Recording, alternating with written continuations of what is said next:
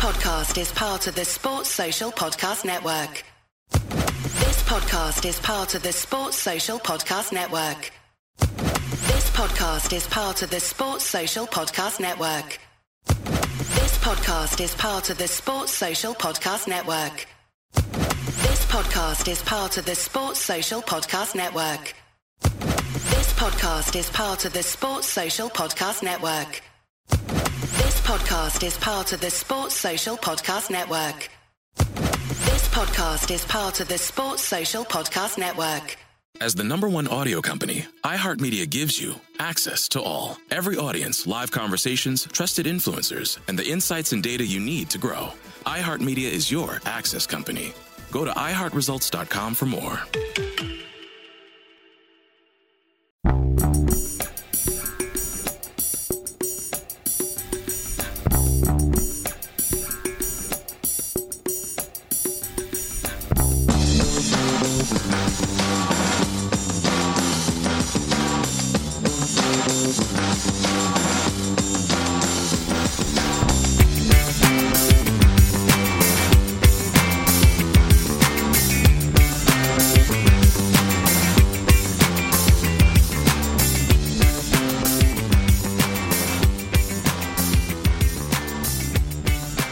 Welcome to A Celtic State of Mind. I'm Paul John Dykes, and today I'm delighted to be joined on the Axon Bulletin by Kevin Graham and Russell Boyce. Welcome back to the show, guys. How was your weekend? Awesome, mate. Awesome. Hectic, just moving house and all that, and sadly didn't watch as much of the live coverage as I like of the football, but I caught up yesterday. Thanks to everyone on Twitter as well for all the amazing match analysis that I got as well, Paul. I did notice that you weren't able to keep a keen eye on the action as it happened. Kevin, let's talk about the weekend's game first and foremost. We were looking pretty good for spells, and then we kind of ran out of steam. But that day, it kind of summed up our season. We had a good 60-65 minutes, but then as soon as Motherwell scored with a fluky deflection, we hit panic stations for about 10-15 minutes. Then we kind of got ourselves back into the game, and it looks like we were going to see the game out, but obviously Motherwell, especially in maybe the last injury time, we had a bit of a flap in defence, and we were maybe lucky to see the game out. Motherwell were quite an interesting side. There was something that Jim and that says last week, basically about managers being available, and managers, if we don't act quickly enough, we might not get the managers that we want. You look at Motherwell. Motherwell have went for an interesting manager in the guy Alexander, not one that's on the usual list. Mm-hmm. And I often think there's an obvious list, then there's an interesting list, and Motherwell always pick managers for the interesting list. So it'll be interesting to see what they do. And I think that interesting list never disappears. People on the obvious list get jobs, but the interesting list is always more. There's always more depth and quality. No, maybe no quality, but depth and narrative in that list. So Motherwell done okay. I think they would have been quite disappointed that they didn't get a point, but whether they deserved a point after the way that we played in the first hour is an argument. But once again, we take off the legs, we take off Turnbull, we take off Taylor, we take off Ayeti, and we lose fitness after 65 minutes, which has been a problem all season. Yeah, it is. And the unfortunate thing about that, though, Kevin, was you're watching that game, and I don't know about you, I was pretty impressed. There was some elements of it, obviously, if you want to really be critical, but I was fairly impressed. I was liking the way, I have liked the way that John Joe Kenny has settled into the side, gives us a bit of balance, and we keep saying that because, you know, it was a bit off balance when Frimpong was playing that position, especially when it comes to being a fullback. But he also gives us the outball. You could see that time and time again. I don't know how effective his crossing's been so far, but it certainly is stretching the back lines of Kilmarnock and Motherwell over the last couple of games. But you're watching that and you're getting a wee bit of enthusiasm about, you know, the new introduction of him, the performance of Turnbull, the supposed return to form, somewhat of Edwards, and then it's the disappointment of the last half hour. Russell, when you were looking back on the action, was that the feeling you got as well? It just seems like there's a real mental fragility about the side right now, and when something goes against us, the heads go down. I mean, I think we've seen it numerous times this season where even when we've had 2 goal cushions, like the case was at the weekend, you were concerned that it was going to be blown by the end of the match. And it worries me that they've got so much doubt, because, I mean, it's easy to cast your mind back to 9 successful years like Neil Lennon's, you know, unrepentant and reminding us all whenever his job comes under scrutiny. But the players seem to have completely forgotten that during matches when they get remotely put under the cosh. I find that really concerning, and you have to hope that that's something that's very much temporary, because I think there was a comment made yesterday saying, you know, on Twitter, saying sort of along the lines of, you know, what's the big deal though between now and the end of the season? Perhaps, you know, we don't need to worry too much, you know, because obviously we know that we will probably finish second.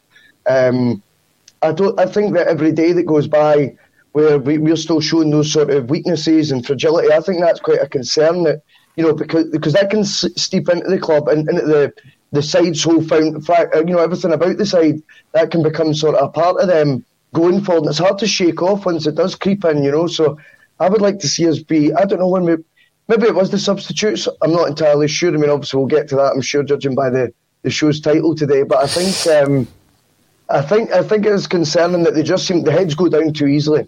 I think looking back on the game, I don't think we were as hanging on as what, when you were watching it in real time, actually made out.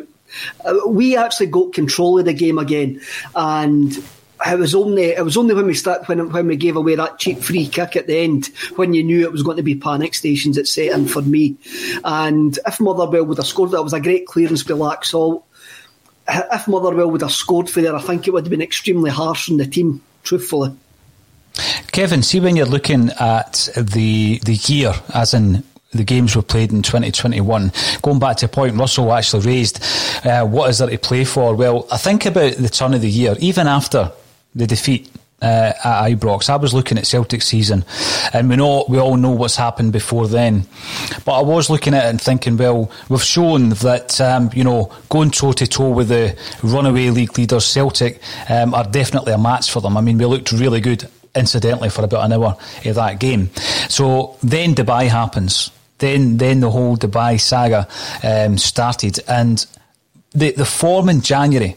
Actually, when you're looking at, for example, Rangers dropping points, and we talk about it quite a bit, Kevin, on the WhatsApp group. You know, every game, my prediction is nothing each.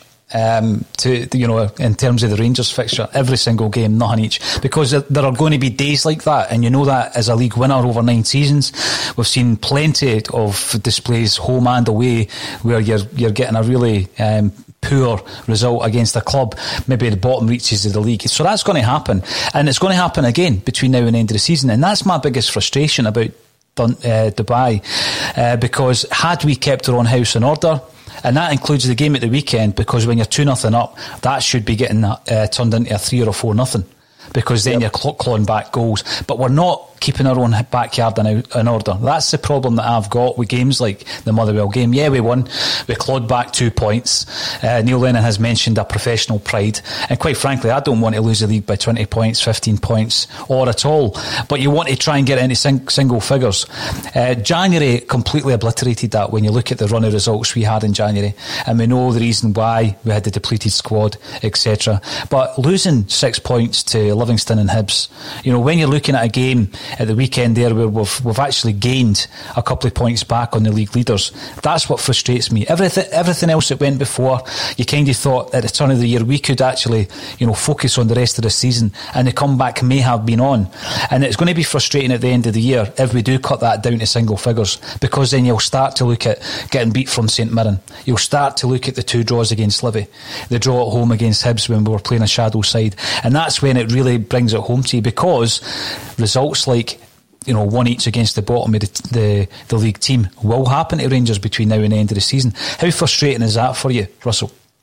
You've just stole my thunder. That was my whole point for today was going to be how I think that January might be the month that we look back on as the points difference at the end of the season could potentially be the points that we lose in January. And yet that was the one time where we all knew just before January, make a change. If you're going to make the change, be bold and make it now. And for it to become like it was apathy, by the third bad result of January, you look back now and it's like you say, obviously it was highlighted by the Hamilton's score in the last minute yesterday. Of course, naturally that's going to happen. And like I've said on this pod before as well, and okay, I'm sure it is coincidence because the league's pretty much sewn up. We don't want to get carried away. As soon as Celtic put 2 wins together in a row in front of them, they drop points. And like I remember saying it a couple of months ago, but they don't like when we go and win in runs. We win 5 or 6 in a row. What will they do? Will they mirror that? I think very unlikely. I think they tend to drop points from here. We've just not put them under any pressure this season, worthy of a title challenge, let alone a 10 in a row campaign. And that, I think you're so right though in what you're saying, highlighting January, because that points gap come the end of the season, I know you're saying you don't want it to be 20, but be careful what you wish for, because I think if that ends up a point margin that mirrors the points we've conceded in January, it is going to be an extremely frustrating situation indeed.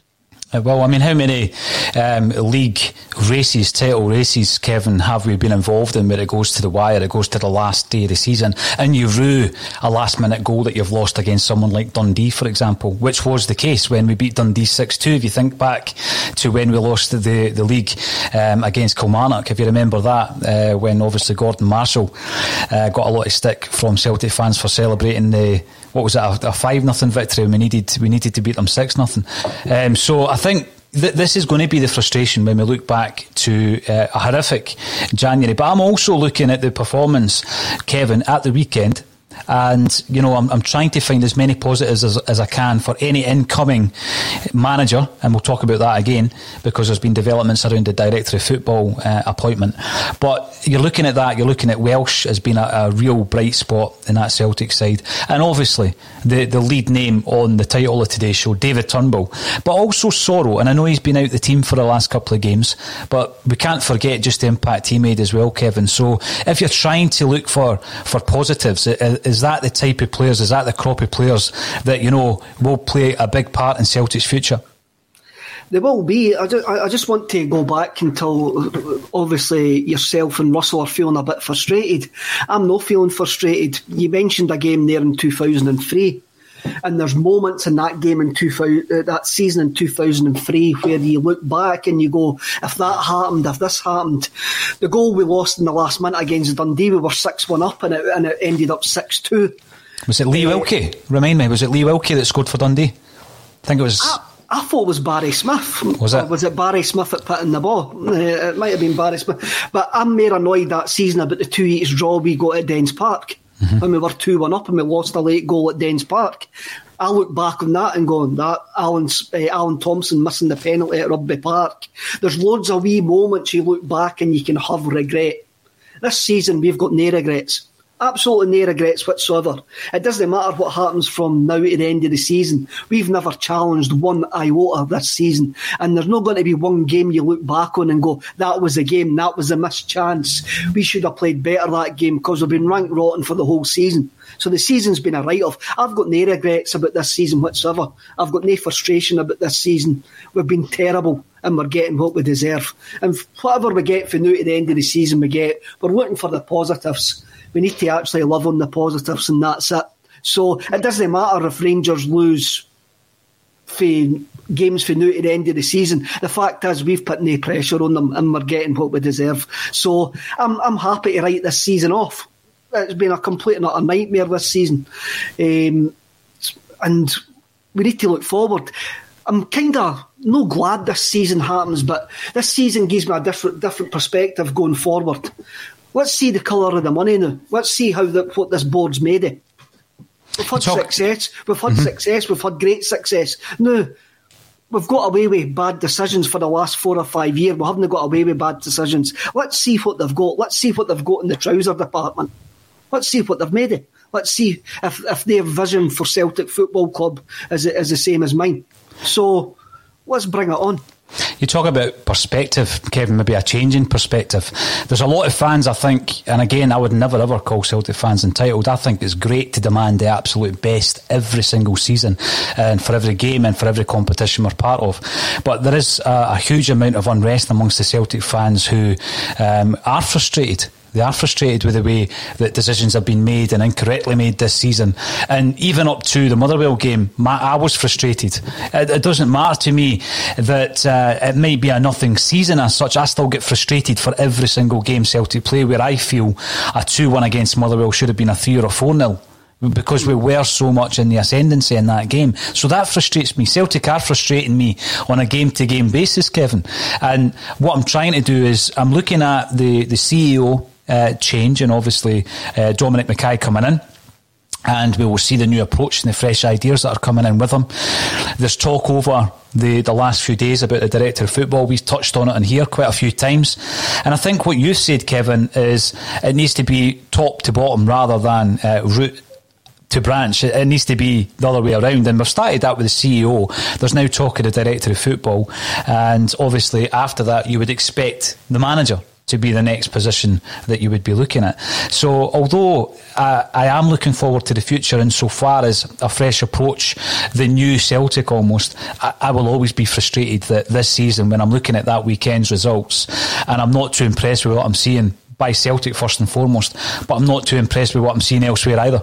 The only way that we'll ever get a decent narrative about this season, a decent handle on what this season actually was, is when it's a speck of dust in history. And that'll be the only time it makes sense. When we were living in 99-2000, it didn't make sense in that, but 5 years later that season made sense to us when what happened next. So that's where that's what I'm trying to say is the present doesn't make sense. It doesn't make sense until the future, and that I think that's where we are just now. It's not been the greatest season that we wanted, but it could be it could be the best thing that ever happened to us. Who knows? You don't know. That only future will tell us that. Will tell us that. But in that sense, then we're talking about a strategy. As the #1 audio company, iHeartMedia gives you access to all. Every audience, live conversations, trusted influencers, and the insights and data you need to grow. iHeartMedia is your access company. Go to iHeartResults.com for more. As the #1 audio company, iHeartMedia gives you access to all. Every audience, live conversations, trusted influencers, and the insights and data you need to grow. iHeartMedia is your access company. Go to iHeartResults.com for more. A 5-year plan, let's say, Russell. I think winning the league again next season or the season after that, or even the season after that, I don't think would make this worthwhile. I don't think that the level of change that we're going to go through between now and our next success would make what's happened this season worthwhile. The only thing that would make this season worthwhile is if the changes that are made are so substantial we actually reaffirm ourselves on a European level, if we re-engage with the fan base, and guys like ourselves feel more connected to the club that we've supported all our lives. So I totally agree with what Kevin's saying, but what level would we need to get at before you actually look back on this season and see obviously the sense of it? I think we would need to get better than what we have been even in the last 9 years. I don't know why it has to be give and take as well. Like I've said before, I think Celtic are really, really struggle at building on success, building from a position of strength. This should have been the catalyst for we win 10 in a row. Peter Lawwell goes out and into the sunset, all delighted with himself. The new CEO comes in with a new management team, perhaps, because I'm sure Lennon would have left as well, to be honest with you. And then it's with an air of positivity straight away, not an air of having to silence doubters, not in an air of uncertainty, not in as he had long enough to make his decisions. It could have been on a wave of complete positivity on the biggest domestic achievement the club could ever have made, which would have been 10 in a row. It's referred to as the Holy Grail. There's a reason for that. I remember growing up in the 90s, and it was such a big deal to my dad, us stopping the 10, do you know what I mean? It was so important. So for us to win 9 twice, and then it to be this season's the one that we look back on in 5 years as was it important? Was it not? I find it frustrating that they would choose this season of all seasons to be that one. I think they both could go hand in hand. I really do believe that if we'd won the 10 this season and all these future successes in Europe, like you speak of, and trying to re-establish yourself there, become easier, not harder, if you do keep on building on the success. And to be quite honest with you, I mean, we've completely let the competition creep back in. It's Celtic have beaten Celtic as well, as much as you've got to respect what's happening on the other side of the city. I think Celtic have been huge catalysts in their own downfall as well. Oh, without a doubt. I think what you say is, Russell, Celtic never planned on this season being an utter washout the way it has been. They never planned on that. They went in it with the best intentions, and those best intentions were put into place 18 months ago when they appointed Neil Lennon. Yeah, built on complacency. For me, that's when it was gambled. Now, you could say we could have had success this season. We could have won the 10 this season. Then the changes needed might have not happened. They might have just went, we'll get away with it again. We'll get away with it again. So it's maybe a good thing getting slapped in the face. Of all the seasons that had to be this one, Do you think, Kevin, that had we had that level of success, that Peter Lawwell would still have retired at the end of this season?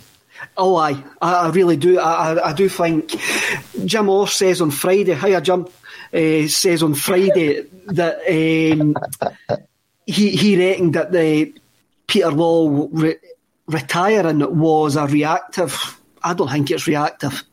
This club doesn't seem to do, even though it looks like we do reactive, I think we do think, I think sometimes we plan things too much, look at things too much and take our time too much. I don't think we do anything utter reactive, which goes against what I've probably said in the last 4 or 5 months. The reason that I've got round to that is because we managed to appoint a new CEO through an interview process, and nobody knew about the interviews. What that shows me is we've all got guys who like to say that are in the know.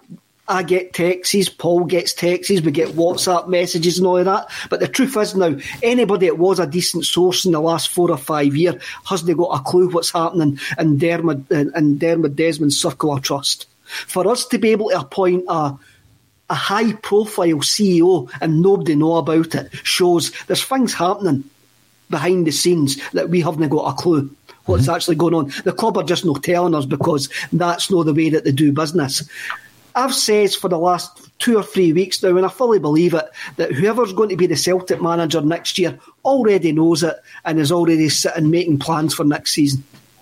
You would hope so, because obviously without that period of assessment, Russell, it was going to be very difficult to get the team prepared for the European qualifiers. So you would hope that was the case.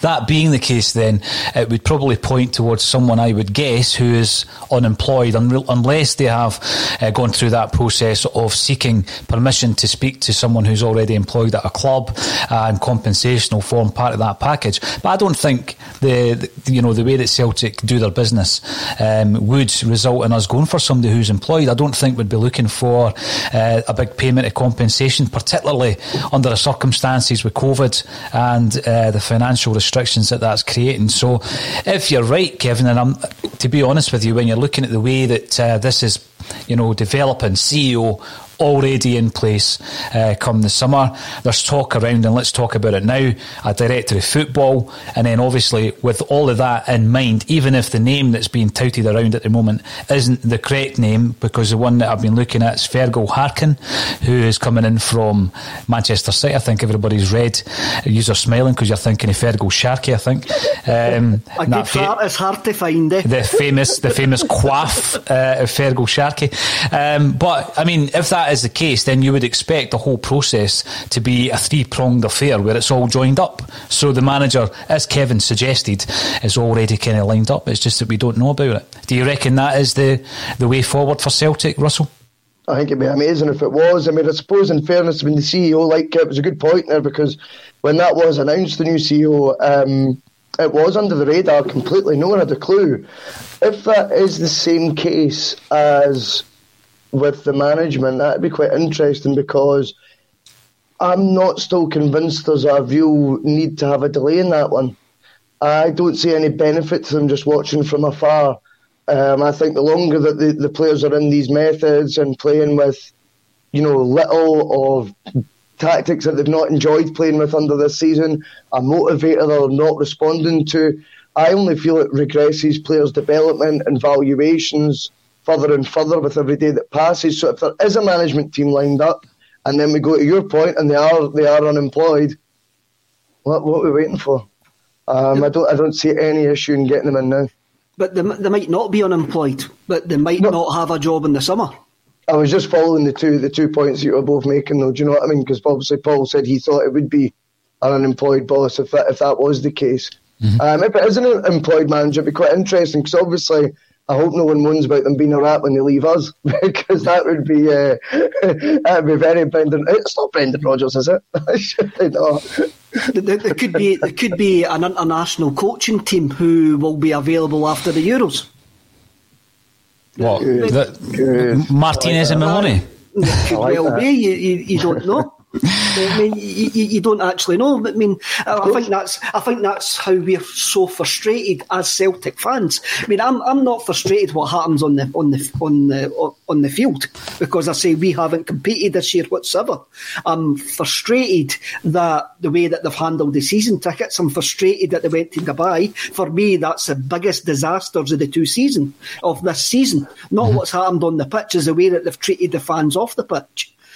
Bad seasons happen. Bad season in this situation will actually happen. We'll probably never face a situation as bad as this ever again. Well, maybe the start of next season, who knows? But the way that they've treated the supporters this season has to be rectified. Right. And for me, I can handle bad seasons. Look, I'm a football fan. You lose games of football. That's what happens. It's not all about winning all the time. It's how you actually treat your fan base, and how you move forward, and how you react to your mistakes. And that's what I'm really interested in this season. Next season, going forward, or whatever season it is. See, with that in mind, Kevin, you're talking about obviously the fans and the way that some people, quite a lot of fans, feel this disconnect between ourselves and the club. We're looking at a season ticket holder. Now that is, am I right in saying that's 57? Because I've been quoting it as 54,000. Is it as much as 57,000 season ticket holders that Celtic have? Is it as high as that? I think it went up to 56 this year. Because they had reconfigured the away end or something like that, something weird. So we were able to sell some more because we weren't actually at the game, even as well. When that comes round, again, this is a massive consideration that I don't know what's going on behind the scenes in relation to trying to build bridges between the club and the fan base. But all of this is happening again when we will be asked to renew season tickets. And I think that with that in mind, Russell, obviously, if Neil Lennon was to be replaced before the season's out, then, again, there's going to be a payoff. And I think it is a purely financial decision at this moment in time. So last week, it was actually during one of our bulletins, the Green Brigade unfurled yet another banner, this time up at Lennoxtown, and they made a statement on their social media channels. Are these efforts, as admirable as they are, Russell, are these efforts a bit futile? Under the circumstances, do you think the club are simply going to ignore protests such as that? There's not going to be a change now between now and the end of the season, unless real disasters happen, which I can't foresee. Like I said a couple of weeks, I think second is, without being too complacent, a formality. I'm saying that with respect to other sides, but I do think we will pick up enough points between now at the end of the campaign, and that will allow Lennon to stay in the role. Do I personally see the benefit in that? No, I don't, like I've already touched on. But yeah, I think you're absolutely right. I think it is futile making the banners.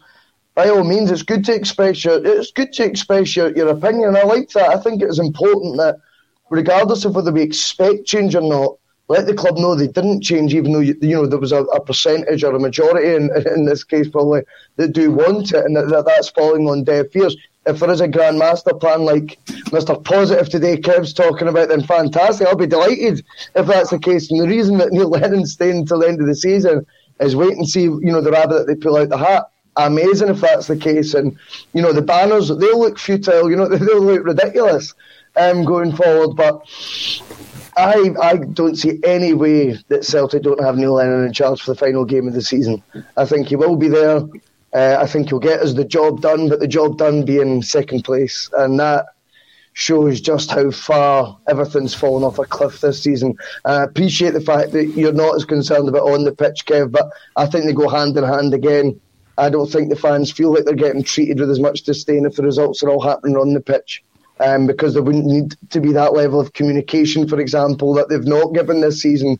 I think the two things sort of dovetail, to be honest with you. Didn't get me wrong. I didn't want to blow this season, but and I will admit the club's been mismanaged. I will admit that the team's poorly coached. They look unfit. There's been games where we've been a tactical shambles. I'll admit that. I will really admit that, but. On the other hand, why is Neil Lennon going to be there at the end of the season? And we've got to consider this, that we're in the middle of a global pandemic.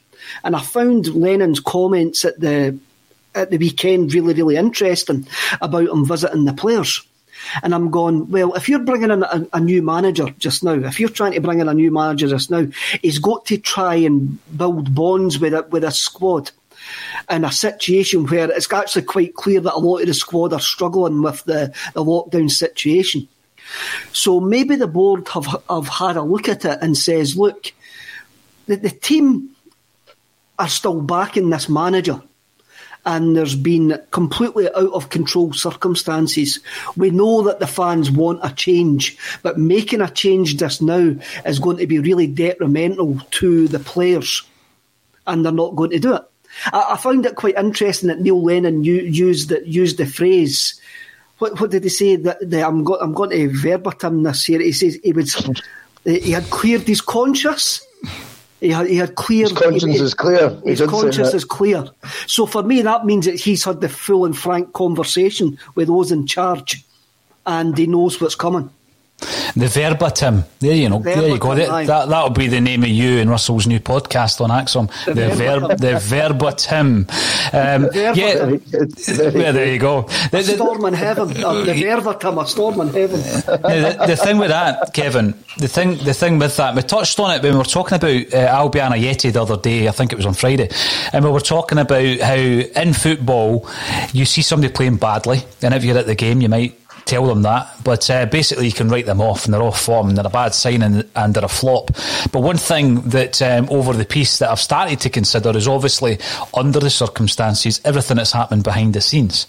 So you learn that Ayeti is staying in a hotel. You look at the situation that Ilhamid's in. You know, there was reports coming out that he was going to return to Israel. Then his agent came out, called it fake news. Now it looks as though it's back on. Oh, yeah. Because, you know, these players who, you know, their families aren't always with them. They're in a country that they might have just arrived this year, i.e. Albion Ayeti, and they're struggling. They're actually struggling because they're not robots, you know, they're human beings. And, you know, in the case of Ayeti, they might not speak brilliant English. But normally what would happen is they have that freedom to meet up with their teammates and have a coffee and do whatever footballers do. I'm not quite sure. They play computer games and all that, carry on, don't they? I don't know what they do in their spare time. But that camaraderie is gone. It's completely gone because of the circumstances. So then I start having quite a bit of sympathy for people like Albion Ayeti, who showed enough in the first half dozen games to indicate that there was a quality player there.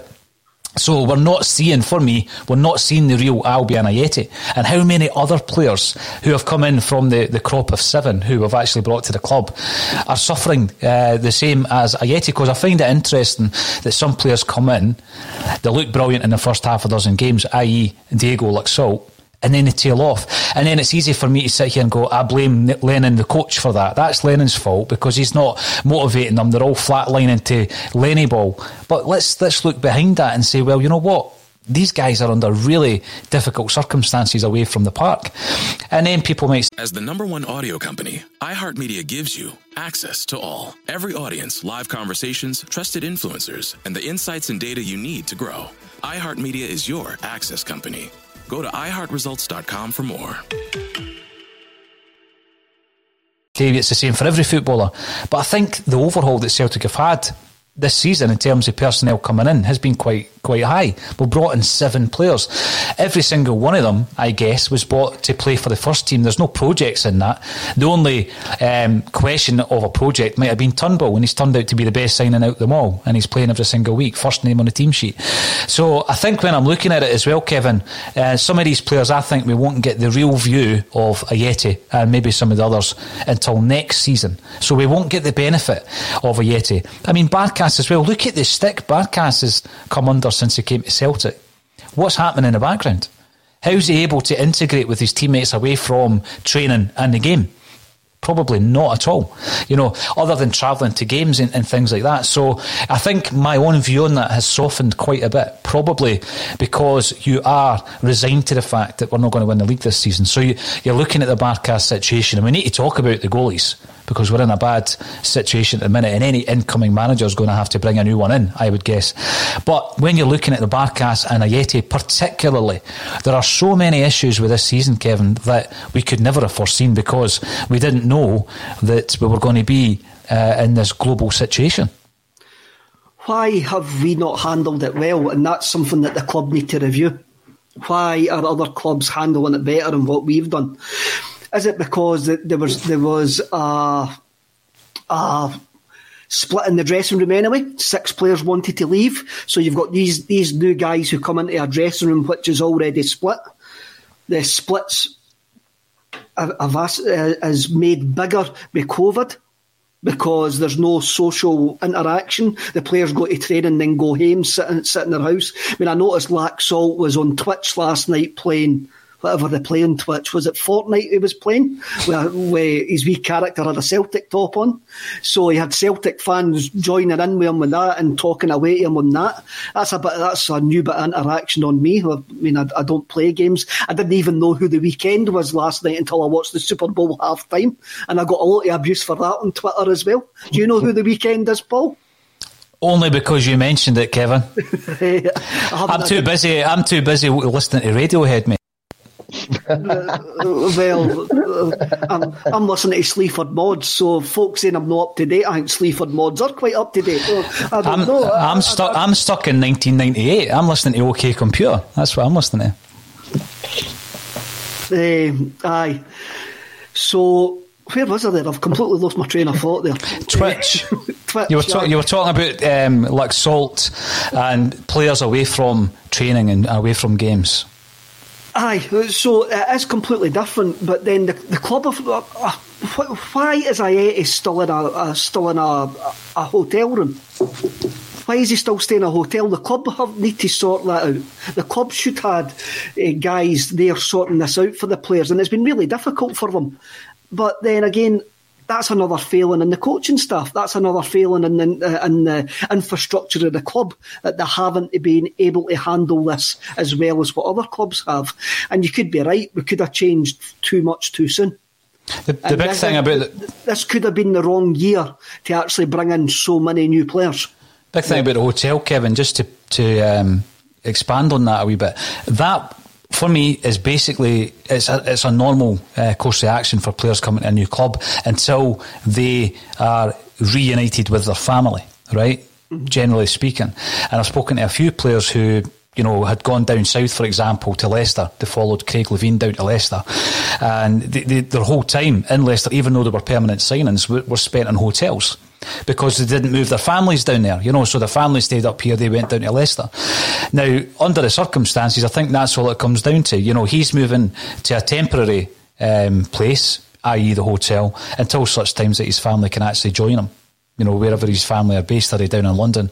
Are they over in Switzerland? I'm not too sure. But that certainly is the circumstance. And when I look at that, I do have a great deal of sympathy for him. And there's probably others that we don't know the circumstances of.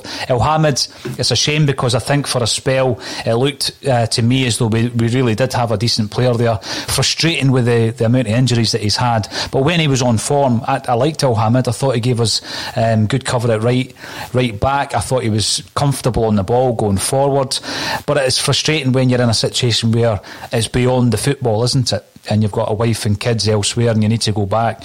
So I would expect that to be one departure that will happen before the start of the new season. But how many other players are in the same situation as that? And then you ask yourself, well, if that was apparent, and it obviously was as early as the Ferencváros game, what Kevin was talking about, Russell, this split in the dressing room, would it have been an option to play the new guys rather than play 6 unhappy players? I mean, I know we've got in Cham, we've got Frimpong away, so there's probably another 3 or 4 unhappy guys in the dressing room.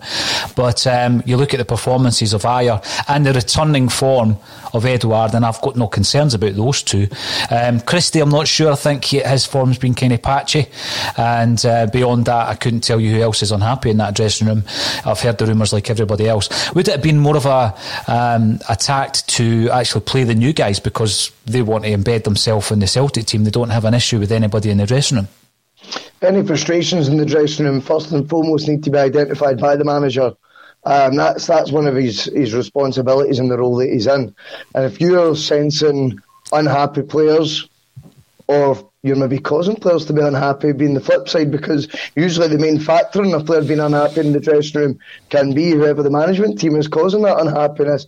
That needs to be identified, and then decisions made. When you're picking your team, of course that has to be part of the decision-making process. I think that is important. We'll always go back to it because it was such a key statement that he said. You know, when he said there's players that don't want to be here, he then played the exact same starting 11 in the next match. I mean, that was just the biggest contradiction ever. So if he was willing to do that then in such a short period of time, you know, a 4-day difference where basically flung the players under the bus, blamed the reason on the terrible result and the fact that, you know, half of them don't want to be there, whatever the words he says. I'm doing that verbatim thing you were talking about there, Kev. But basically, to do that and then pick the exact same 11, to me, is just a complete mixed signal. So for him to then do that over the course of a whole season, and of course it then becomes impossible to identify which ones outside your Enchams and Frimpongs are the unhappy ones, because, you know, he's obviously going to pick players regardless of that unhappiness, which to me it's interesting, because he's either got to take responsibility for them not being happy, or if they are unhappy, I want them. I don't know why it takes right to the end of the January window as well for these guys to go. I mean, I think he said about Frimpong it was 6 to 8 weeks that he'd been unhappy, or words to that effect. Encham, it'd been 2 years, and yet it's deadline day that they're going. Again, as much as we'll look at the Frimpong deal and say that was really good value, good business, he only cost 350 grand. City get, 30 to 40% of that? Realistically, what have we made, £6-7 million? Are you getting the maximum value of this player in a January transfer window, mid-COVID period, and at the very end of that window as well? No, regardless of whether it seems a lot of money on paper. I know I'm going a wee bit off on a tangent here, but I just feel that, yes, those players obviously were unhappy. Lennon has said various timelines for how long they've been unhappy. Can you then work out which other ones are and which other ones aren't? On the basis of what we've seen so far, it's a wee bit muddled to me, so no, I'm not entirely sure. There's a lot of good comments coming through on the Twitter channels, also on Facebook and on YouTube. If you're watching this on YouTube, make sure to click on the subscribe button. Should be on the bottom right of your screen. If not, it'll be underneath the screen. And catch up with daily bulletins on a daily basis. Were you doing the wee point down finger there, Kevin? Oh, nice one. So yeah, we do put even interviews with the likes of Mark Hughes out there as part of the broadcast, and we've got another few lined up, ex-Celts, that I'm sure you'll be delighted to hear from. So Kevin, before I get onto the comments that are coming in from our listeners, our regular listeners, let's talk about David Turnbull. I mean, it's a shame that we've not been in the stadium to watch this boy. He's absolutely, for me, he's the shining light in that Celtic team at the moment.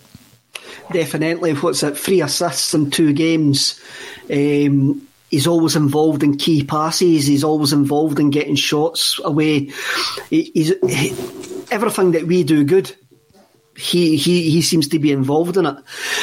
I do find it quite worrying that he keeps on getting taken off now, but then we've got to put that down to, well, no, Gavin Stratton's laptop is connected to real-time analytic information, so they might be getting told that his performance level has dropped, even though it doesn't look like that to the naked eye. But what a player. I've been really, really impressed with him. Hopefully going on, he maybe gets developed a bit more, maybe with a better coaching staff, and we can keep him for years and years to come. When we signed him, I was expecting a Stuart Armstrong type player, but he's far better than Armstrong. He's got far better ability than Armstrong. Armstrong was a bit more forceful and physical. He can actually, he's got a bit of class and a light touch. Has Turnbull. I'm really looking forward to actually seeing him in a stadium. I want to see him like full vision rather than just what the telly's showing us.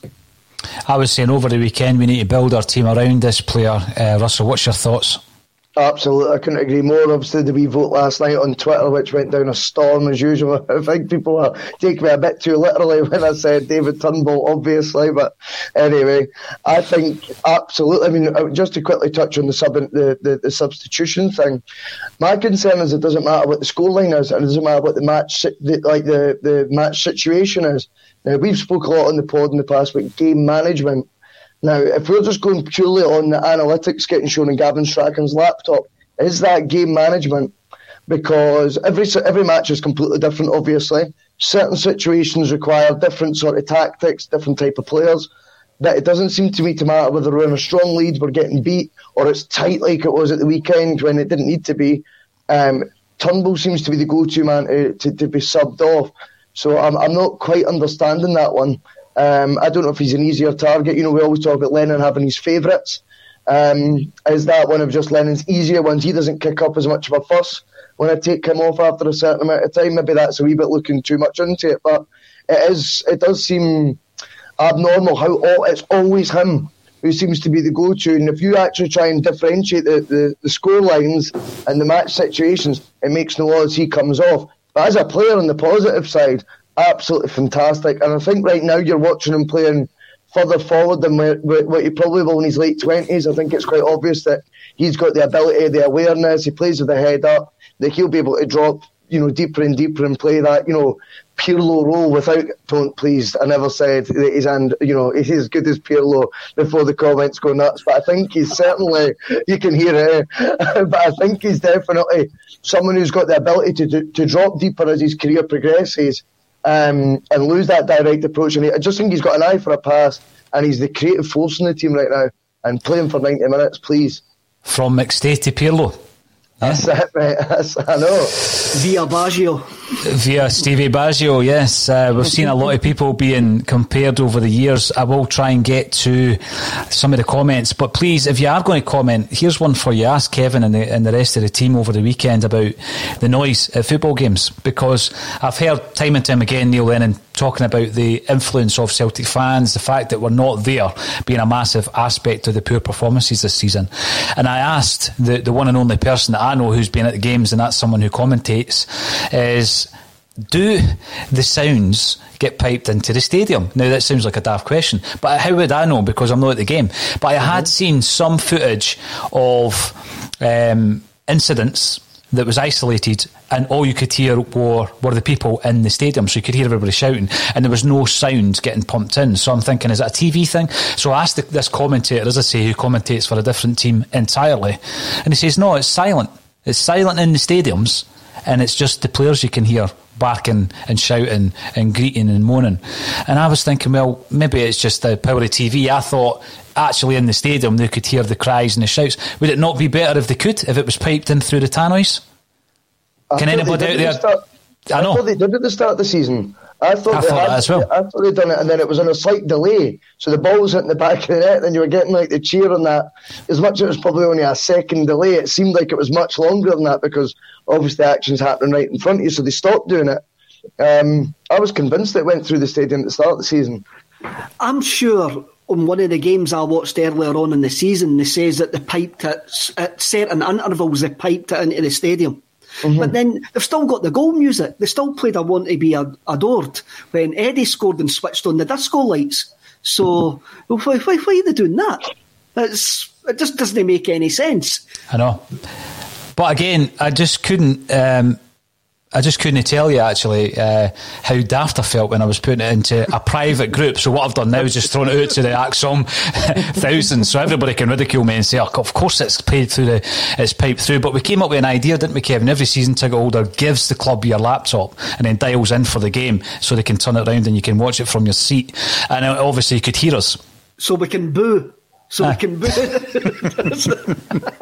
The biggest Zoom call. Can you get 57,000 people in one Zoom call? I'm not sure. I don't use Zoom. But a very important point has been brought up by Cormac Ryan. Thanks for getting involved, Cormac. Sorry, I've been trying to get this up all during the show, but when these two guys get started, it's 45 minutes before you know what's happened. Big positive shout out for the Drive to Race funds for the Kano to cover costs of season tickets. Deprived of any fundraising events with COVID, but still paying full whack to the club for season tickets. And I believe that it's 20 grand a year, isn't it, for all the season tickets that the Kano Foundation purchase, and that is to get young kids, underprivileged kids into the game, give them a whole experience of the game. They get the lucky bag, they get all this kind of stuff. And what you're often finding is that this could be their very first game, this could be their introduction to Celtic, this could be people who might have gone elsewhere, might not even have been a football fan, and they're introducing these kids to that thing called Celtic. And what they do is phenomenal. We've had Erin on the show, haven't we, Kevin, a couple of times. Erin's a talented young lady who's also a very talented poet as well. I'm sure Kevin will agree. So we'll do everything on a Celtic State of Mind we possibly can to get behind the campaign. We haven't spoken to the Kano directly about this, but I'm sure we can tap in with Erin, because it is so important, Kevin, isn't it, the work that the foundation does to get young people into the ground to support Celtic. If Dom Mackay's listening to this, if you want to get the Celtic support back on side, deal with this. Make sure that the Kano get their season tickets for nothing going forward. That should be one of his first actions when he walks through that door. And the next thing it should be is to actually speak with the support and support the way that we've done the club this year. If he wants to get off on a good foot, that's the two things he needs to tackle. Since you were on last week, Kevin, has any of the Celtic players phoned you, by the way? No, thank God. I don't think anybody for Celtic will ever be phoning me again. So are you on that list? I'm on that list. I'm on the banned list. I'm more welcome and follow than what I'm up at Celtic with. Now, Jake Ryan comes in via YouTube to say, still no review on the 8th of February. Clearly they never intended on doing a review. I just hoped that we would go on a winning streak that never came. What actually happens as well, though, is, and obviously when we're doing the daily bulletins, and you're really looking at every single development at Celtic Football Club, you look into every single word in the statements. Have we misinterpreted this? Are we expecting an update that we were never going to be given? Yeah, JP nailed it on Thursday. I never thought of it at all until he said. He was so spot. He goes, look at the actual word. All he says is we'll review it in the new year. They never said they're announcing a January review. And I thought the way it was put out on Thursday's broadcast, it just completely turned my head on it. I thought maybe we are just over scrutinising, taking everything literally that's coming from them. They never did say there's going to announce a January review at the end of the month or anything like that. From what JP was saying on Thursday, I completely changed my mind on that one. I think he was spot on. The linguistics that Celtic use weren't maybe as defining as what we've turned them into. It takes you back though. When do you stop wishing people a Happy New Year? So maybe what Celtic are actually saying, we should still be wishing everybody a Happy New Year, because it is still the new year.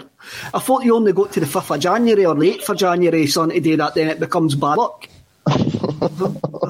or people just get bored of it and get on with their day-to-day lives, Kevin. But So again, this comes back to the communication aspect, because all it would take is some form of communication to confirm that, Russell. To say exactly what JP said. There is, or there was, an internal review that's been concluded, and we're going to continue with Neil Lennon as a manager. So, even if we got that, I don't think it would make anybody feel any better, but at least we've got an update.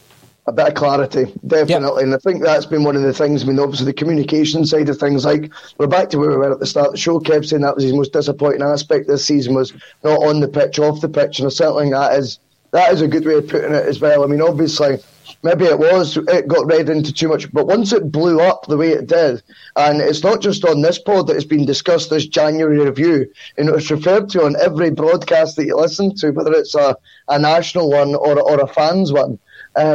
Just nip it in the bud if that was the case that you weren't going to do that. It's quite simple, and all of us would kind of sit back and go, oh, actually, when you look back at what they said at the time, they just said they were going to review it. I don't think anyone would have an issue with that, but lack of communication then leads to this, this perception of aloofness, and ivory towers start getting mentioned and all that nonsense. And sometimes I think the Celtic board could have helped themselves a heck of a lot better than what they have this season when you reflect on it like they are now. No, I absolutely agree with that. Now, there's a lot of respect and admiration coming in for David Turnbull. David Tarasidio comes in to say him and Soro in midfield. I think that is the future of Celtic going forward. Jungle Lion, welcome back to the show, sir. More serious question is, why did it take 6 months for him to get a game? I think a lot of us are scratching their heads with that one. John...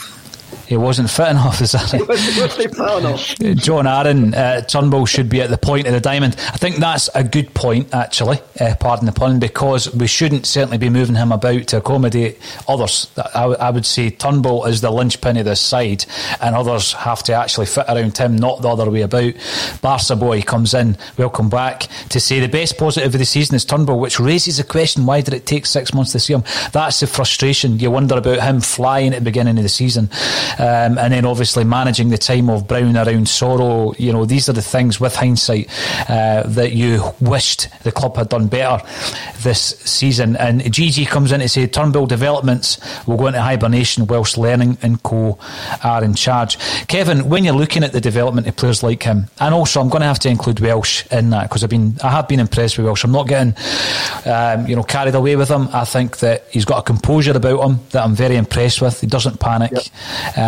I've used the example of him kind of talking, lack salt through games. As I said over the weekend, there's an area of his game that we haven't seen yet, and that's his long range passing, which I'm looking forward to him bringing into the game, and I think that will come with confidence.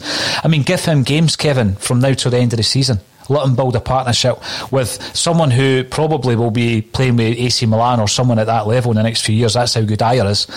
And he'll be playing for Norway for the foreseeable. So let Welsh play these games. Let him develop in the first team. Let him play the games, but us as supporters will need to understand that he is going to make mistakes because of his lack of experience. I mean, he's 5'11", and he wins a fair percentage of balls in the air as well. So he has got something there. He keeps everything simple. He does the basics. He looks like a school prefect. So I keep him there. Keep him there for the last 14. Keep him there for the last 14, 15 games of whatever's left of this season, and let's see if we've got a player. Let's see if we have got a player there. And it's the same way Ayeti. I think he needs to actually get the games. I've got no confidence. I've got every confidence that he's not going to get suspended today. That's going to get thrown out. So keep him and Eddie up front. Turnbull, Soro, keep them in the team as well. I do think we've got to look at the goalkeeper situation, and the three goalkeepers that we've used this season, you would struggle to actually get a decent goalkeeper out of the three of them, what we've actually seen. But I think that's a lot to do with confidence. Mm-hmm. And a decision's got to be made. I thought Bain got a bit of unfair criticism on Saturday. The ball took a deflection, but he hasn't. He doesn't inspire confidence. And I think we've got to have a look at bringing back Barkas. I mean, we watched Barkas for 4 years. We scouted him for 4 years. So surely that goalkeeper that we scouted for 4 years is still there. How big a part, Kevin, has been that transition? We spoke about it with Ayeti. How many of those elements are playing into the performances that we see from Barkas? It could be. It could well be that he's maybe in rented accommodation himself. I don't know his personal circumstances. But then he was playing in front of a centre half and Duffy, who the manager has now admitted has been really struggling off the pitch. So that's not going to help him. The fact is, we don't look well coached when it comes to set play. Set plays doesn't help him either. I mean, you look at us when a ball goes in the box, it's like a grenade getting thrown into a room. We don't know what to do, and it's desperation stages, and that doesn't help the goalkeeper. It doesn't. Now, there's a point coming through, Russell. I'm going to throw this one to you, and this isn't me being negative, by the way, but it's coming in from Facebook. Turnbull is a massive upgrade on Armstrong. I agree with that. From what I've seen, I was a big fan of Armstrong, but we know where he went. Because as soon as you get that player with that kind of ability, the vultures start circling Celtic Park. This is a guy who is the most promising Scottish footballer at the moment, and what happens to the most promising Scottish footballers is that they invariably get a lot of attention from down south. Now, this is something we really need to protect this guy. I mean, we're in a situation at the moment where I don't think anyone is going to expect Ryan Christie to be at Celtic next season. Now, a lot of people are going to look at his performances this season and they won't be too concerned. I know Colin Watt's not a massive fan, but there's a talent in that player, Ryan Christie, and we need to make sure that David Turnbull isn't going to get to the situation where, you know, if we don't improve what he's on at this moment in time, then the big offer that comes in from an English club and he's away. I mean, I want to see him developing at Celtic. That's a big fear for me, Russell. Yeah, but I think there's two sides to it. There's a business side as well. There's a reason why you're absolutely right. When you get these hot talents or young talents that are coming through, you're always susceptible to losing them down south. Or to another European league with more riches, such as the case with Turnbull. However, I want to see us getting maximum value if that is going to be the case and their head is turned and they do want to go elsewhere. The only way you get maximum value is if they're coached right, developed right, and playing in a successful team competing at the highest level that team possibly can. Celtic, too often for me, don't make the Champions League group stages.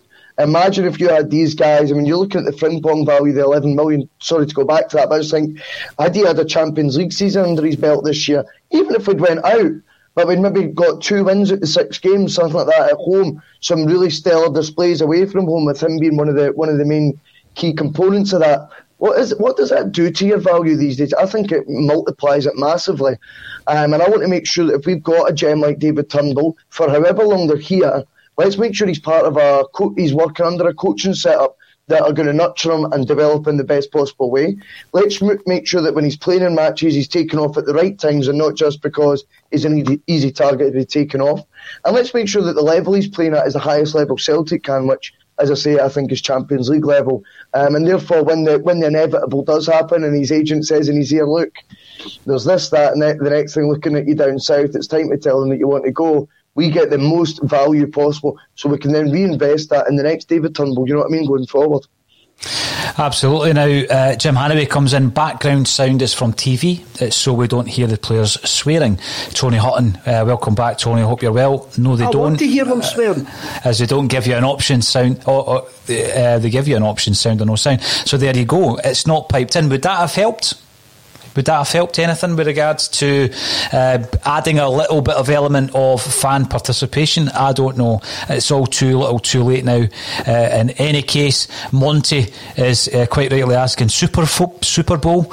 Is that what Kevin was checking on his phone? I don't know. Someone also comes in to say Gavin Strachan is the Pirlo of data analytics. The Pirlo of data analytics. Really? Is he that good at it? So there's always plenty to discuss when it comes to the world of Celtic. I'll leave you with one final thing to consider, and that is we've got Wednesday, Sunday, St Mirren, St Johnstone, both away. St Mirren have also already shown us what they can do to us. St Johnstone might get the new manager bounce in Tommy Wright. That's 2 tough games for Celtic. No, Tommy Wright's went to Kilmarnock. Oh, that's right, aye. I'm thinking St Johnstone. Kevin, you know what? I'm thinking of the last time you and I were at an away game together. That was St Johnstone, aye, who won nothing with Ryan Christie. Yep. 2 tough games, 2 really tough games. I was making sure you were paying attention because when Russell was talking, you were on your phone. When I was on my phone chatting because somebody in the comment says that Stephen Welsh was 190 centimetres, and I've just went on and checked that I usually checked, and it does say he's 180, so that's 5'11" for me. So maybe we need to get Stephen Welsh's ma on to tell us what height he actually is. But it does look like a school prefect. You were right in saying that. It's a tough game. I mean, St Mirren already turned us over at home a couple of weeks ago, and Jim Goodwin set his team up extremely well against us. So it's a tough game for us at the New Love Street or the People's Republic of Paisley Stadium or whatever it's called. I'm not actually sure what it's called. Was it not called the City Culture Stadium or something like that? See, on that point, can I dive in there for a second, Kevin? It's just like calling, Livingston Almondvale. Does it really matter if you sell the naming rights to a stadium? Does it really matter? I know that a lot of Celtic fans are very, very, precious about that. But does it matter? You'd still call it Celtic Park, wouldn't you? You would. You would, and it's just to get printed on a ticket, ain't it, really? And for it to be on the score apps and stuff like that. I've really been surprised that Emirates have never named the stadium with the Emirates Arena just across the road.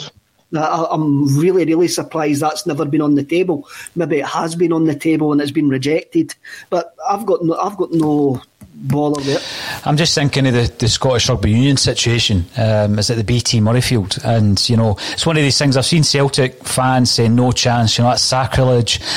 I don't know. I really don't know. I don't think it's that important. I mean, Kevin, you've just.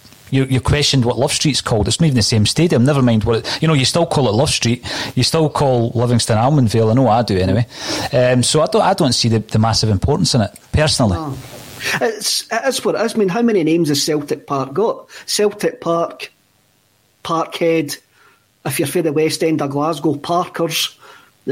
So I mean, everybody calls it Paradise, the Holy Ground. There's loads of names for Celtic Park. I think that's the first time anyone said Parkers on this podcast, and because of that, I'm just going to terminate it. This is the end. This is the end, okay, as Jim Morrison said. Right, all that's left for me to say thank you, everybody, for getting involved on Twitter, Facebook and on YouTube. If you haven't done so already, get subscribing on there. We've got some brilliant interviews coming up on a Celtic State of Mind with the ex-Celts. And all that's left for me to say to the Monday Club of Russell Boyce and Kevin Graham, thank you once again for joining me on a Celtic State of Mind.